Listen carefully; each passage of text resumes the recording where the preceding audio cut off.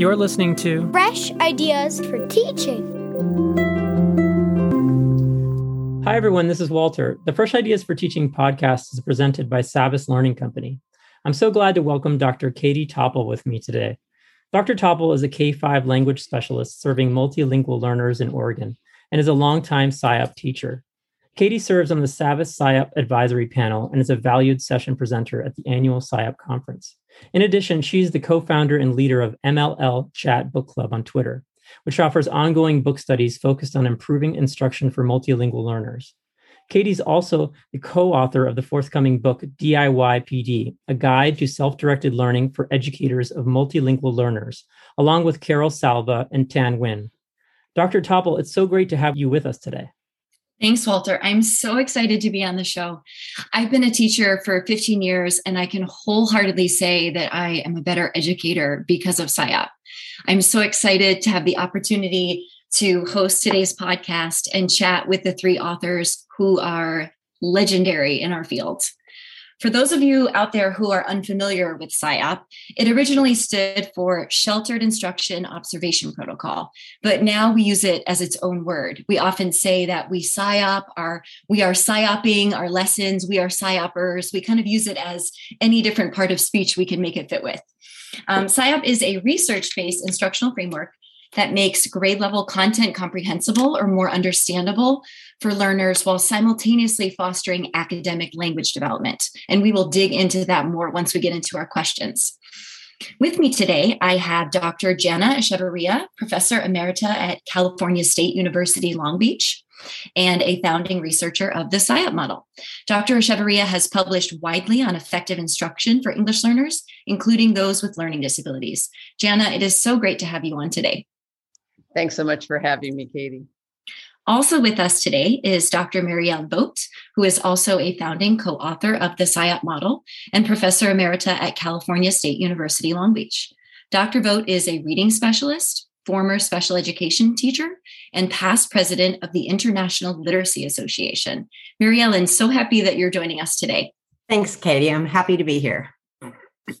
Finally, also joining us today is Dr. Deborah Short, founding researcher of the SciUp model and director of academic language research and training. Dr. Short has served as division director at the Center for Applied Linguistics and has directed research for the U.S. Department of Education and the U.S. Department of Justice, among others. She's also past president of the TESOL International Association. Dr. Short, so honored to have you with us today. Delighted to be here with everyone, Katie. I am excited to hear what you all have to say today, and I know that our listeners will have the opportunity to learn so much from you. So let's jump into our questions. Every year, we hope all students will experience high-quality instruction. We know that an optimal education for every multilingual learner starts with high-quality teaching. And SciUp provides a high-quality teaching framework because it accommodates students' language learning needs while also teaching grade-level content. Essentially, it makes content comprehensible while also fostering academic language development. Can you tell us why SciUp has the dual focus on making content comprehensible and fostering academic language development? Jana, let's start with you. Okay, thanks, Katie. Yeah, well, recent research clarifies the importance of English language acquisition for multilingual learners, but it can't come at the expense of learning grade level content material. We don't want to isolate English language learners and prohibit them from learning the same content as other students. So SciUp provides a guide for teachers to plan lessons that help multilingual learners access the content, but also capitalizing on language learning opportunities. When development of the SciUp began in the 1990s through a research grant sponsored by the U.S. Department of Education, the number of multilingual learners in the U.S. schools was increasing, but there wasn't an agreed upon approach for helping students access grade level material and simultaneously develop English language skills. So sheltered instruction techniques were used in some general education and ESL classes, but in practice, it was typically just a hodgepodge of techniques such as using pictures, illustrations, models, graphs, and so forth. So through the 7-year research grant, we developed an empirically validated observation protocol to observe whether or not teachers incorporated key shelter techniques consistently in their lessons. And the protocol evolved into an instructional framework called the SIOP model. SIOP, as you said, makes content meaningful for students who are not yet proficient in the language of instruction in a number of ways, by using techniques and strategies that make grade level materials accessible to multilingual learners, by providing students with opportunities to work together in productive groups, by making connections between the lesson and students' lived experiences, and by offering choice when practicing and applying the lesson's language and concepts, among other characteristics. The linguistic aspect comes in because language is learned and practiced in context in SIOP lessons. Language learning is infused into content lessons by having a language objective in addition to content objectives, the content that will be learned. So language objectives clarify the language skills and or vocabulary that students need to be successful in the lesson. Clarifying the lesson's language demands by writing language objectives is really helpful for teachers because they then reflect on the language that is going to be needed to teach or review with the students, and it makes language learning transparent for students. There's no guessing about what specific aspect of language development students will be focusing on. So SIOP's features reflect 21st century skills in communication, collaboration, critical thinking, and so forth. I remember earlier on in my teaching career when I thought that, and I think this was true, that classrooms were evaluated. Well, you're a good teacher if the principal walks in and your classroom is quiet. Mm-hmm. And SIOP really taught me that that is not at all what I want the principal to see when they walk into my classroom. I want the principal to see that students are talking and demonstrating that they know what they're learning. And that becomes so clear when you have content and language objectives posted that anybody can come into the classroom and know exactly what it is that you're focusing on, which also can help instructional assistants who might come in mid-lesson to support learners, or other teachers. I know as a co-teacher, I'll join the classroom, and having those objectives really helps for everyone to be on the same page. And since I've consistently written content and language objectives, my focus on my lessons has become so clear. It's just been such a wonderful tool to really narrow down what it is that we're working on so that everything is directly connected to those objectives. The clarity is wonderful. Debbie, what are your thoughts? Well, Katie, Jen has explained some of the key features of SIOP that make it a high quality instruction and also effective for multilingual learners. We have quite a bit of empirical research now over the past 20 years, some of which has been conducted much of it's been conducted in the US, but even in other countries like South Korea and Colombia, Morocco, Canada. They're all looking at the ways that SIOP helps students learn content and learn language. So we've seen that SIOP can be effective in a variety of subject area classes, such as a language arts class, a history class, a science class. It can be effective in different programs like an ESL, ELD program, or a dual language program, or English as a foreign language. And it's effective at different grade levels. The research on student outcomes when teachers use the model shows that the SIOP students outperform their peers in reading tests, science curriculum tests, standardized tests of math and language arts, for example. But we know that fidelity to the model is very important.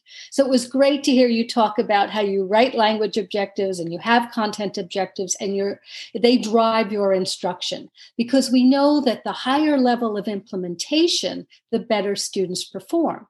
And this is true for all students who have been in these classes. They can be students who are currently in an English language development program, students who have exited that program, students who have English as their first language, and students with disability. So you initially asked why SIOP has a dual focus. This dual focus shows us that we can grow multilingual learners' language and their content knowledge in one class.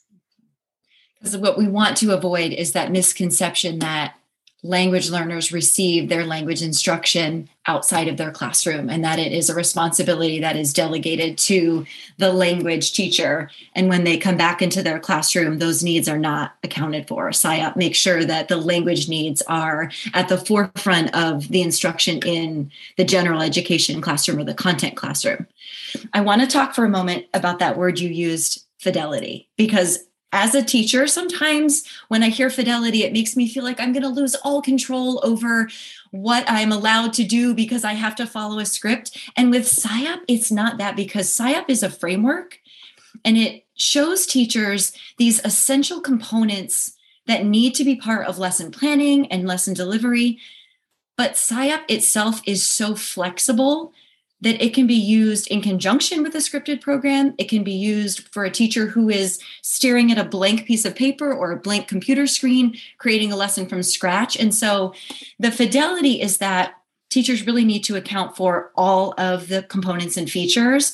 But as someone who I consider myself a pretty creative teacher, and I really like to use that in my classroom, and I find that I can be so creative with SIOP because it's not dictating how I need to teach and how I need to carry out lessons specifically. It's just really guiding me in the essential pieces that need to be there so that my learners get what they need. And I love that, because sometimes fidelity is scary, but not with SIOP. Well said. Thanks so much for the insight so far about why we need to really merge content instruction with language instruction. And Debbie, you mentioned some of the different types of classes that can work with SIOP. What types of class do you see SIOP fitting best with? Mary Ellen, let's start with you. Okay. As Debbie said, SIOP is appropriate for a number of different contexts, such as any classroom where there are students who need instruction with a dual focus on academic content and academic language. That pretty much opens the book to anybody, right? We also know that SIOP is appropriate for students who struggle with academic English. Again, many of those students are not multilingual learners in our schools and our classrooms, but certainly our multilingual learners will benefit them. It's imperative that we have this instruction, the SIOP instruction, with our multilingual learners. Also, students who need or benefit from differentiated instruction will be successful in SIOP classes, because one thing that we've discovered over the years is that the more we know SIOP and the more we implement SIOP into our lessons, the more we recognize the need for differentiation. It's almost like a side benefit, a side piece of the SIOP model. So I would say, Katie, that in essence, SIOP is appropriate for any classroom with almost any mix of students. And that's really a wonderful thing, considering I teach kindergarten as one of the grade levels I co-teach with.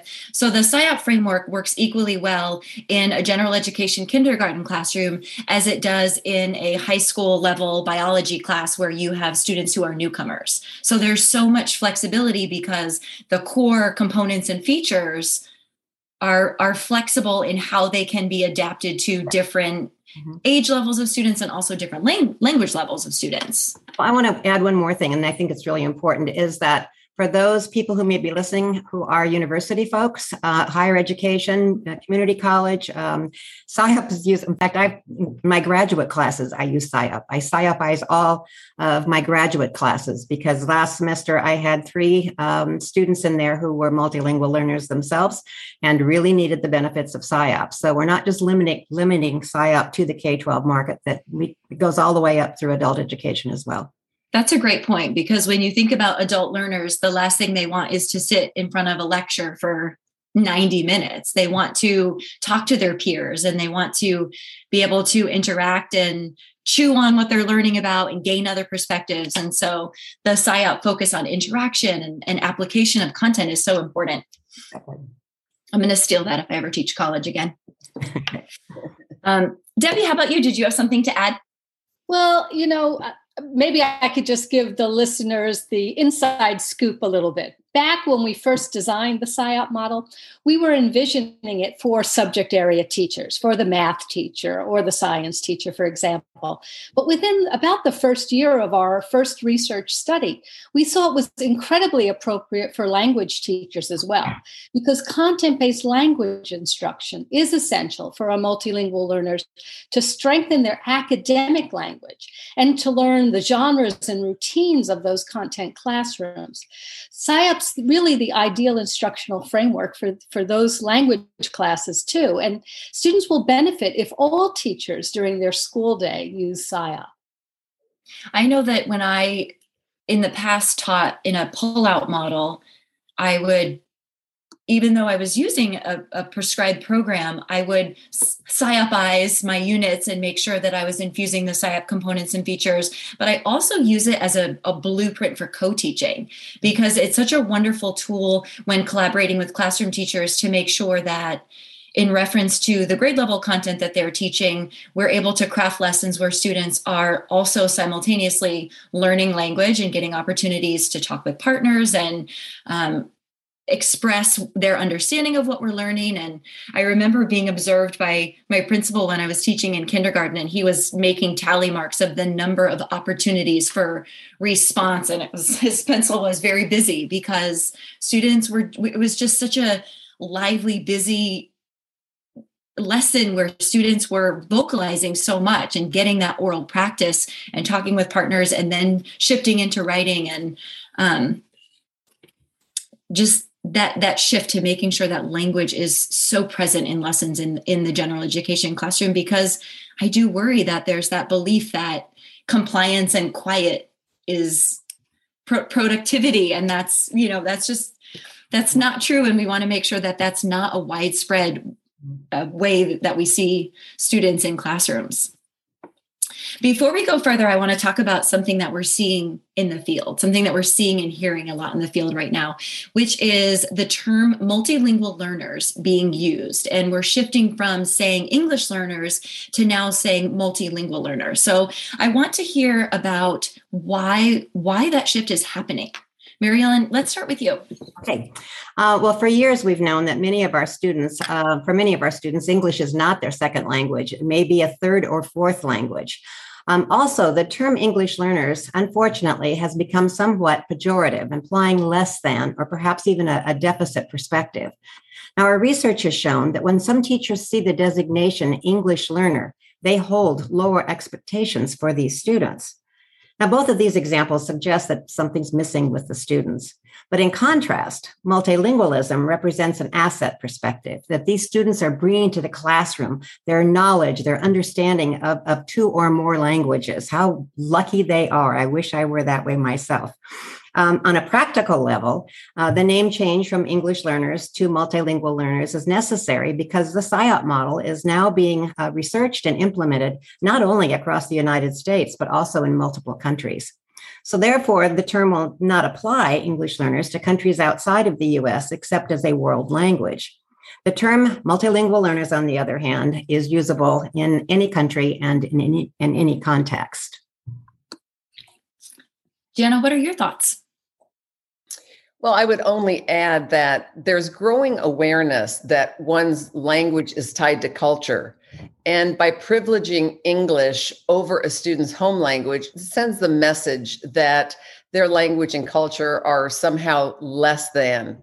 So the term multilingual learner does not imply that it's not important or minimize the importance of learning English, because students need English acquisition for being successful in school, for going on to college and careers. So the importance of English is maintained. However, the term multilingual learner recognizes the assets that students bring to the classroom, their home language and their culture. I was in a Zoom yesterday with a group of educators that just through Twitter decided to get together to talk about culturally responsive teaching. And this is one of the things that we were talking about the shift, and how even in our field, there's kind of been a slow shift toward using the term multilingual learners, and how for even language specialists, it's not we're not fully there yet. It's becoming more widespread, and we're shifting because of the asset-based terminology. But there is a need to make sure that our colleagues come along with us, and that for other staff members that we may interact with in schools, that they might need some of that context behind why we're shifting the name change, and also just that background of really asset versus deficit-based language. I want to give a quick shout out to Carly Spina, who had a wonderful session at the SIOP conference this year.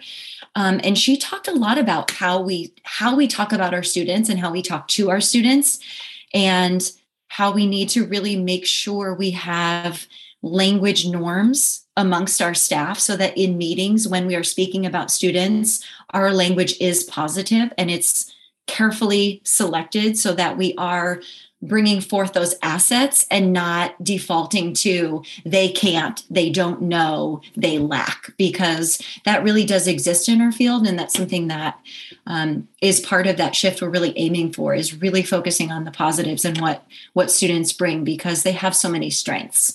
And being able to speak 2 languages or 3 or 4 is such an asset. And that's such a wonderful thing. This year, when I had my first grade groups online, I started doing affirmations. So because they were coming from different teachers and then joining my group, we kind of had this as a ritual to just come together and honor that we are a little different community. And one of the affirmations I put on my list was, I am bilingual, or I am multilingual. And I had to explain what it meant, because for first graders, bilingual, multilingual, those were big words. But I just loved when that was the affirmation that kids selected. And then they would extend it and say, I'm bilingual because I speak English and Spanish, or I speak English and Marshallese.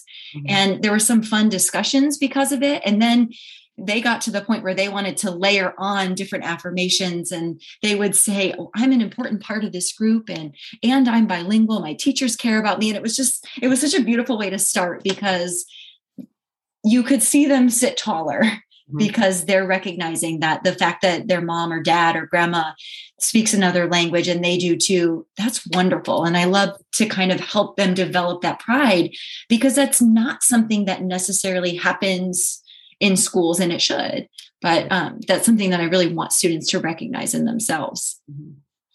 Let's go ahead and go. Oh, go ahead. I just had a thought just for a second. And that was the number of times I've heard teachers say, well, English learners, everybody's an English learner, everybody's an English learner. What sets this aside? And I'm thinking, as you're speaking, multilingual learners is an honorarium. I mean, that's how I would like it to be seen. Yes, we're all English learners and we're all proud of that. But the multilingualism is a badge that people should wear proudly. Yeah. I had one of my first graders this year who told me she wants to be a teacher.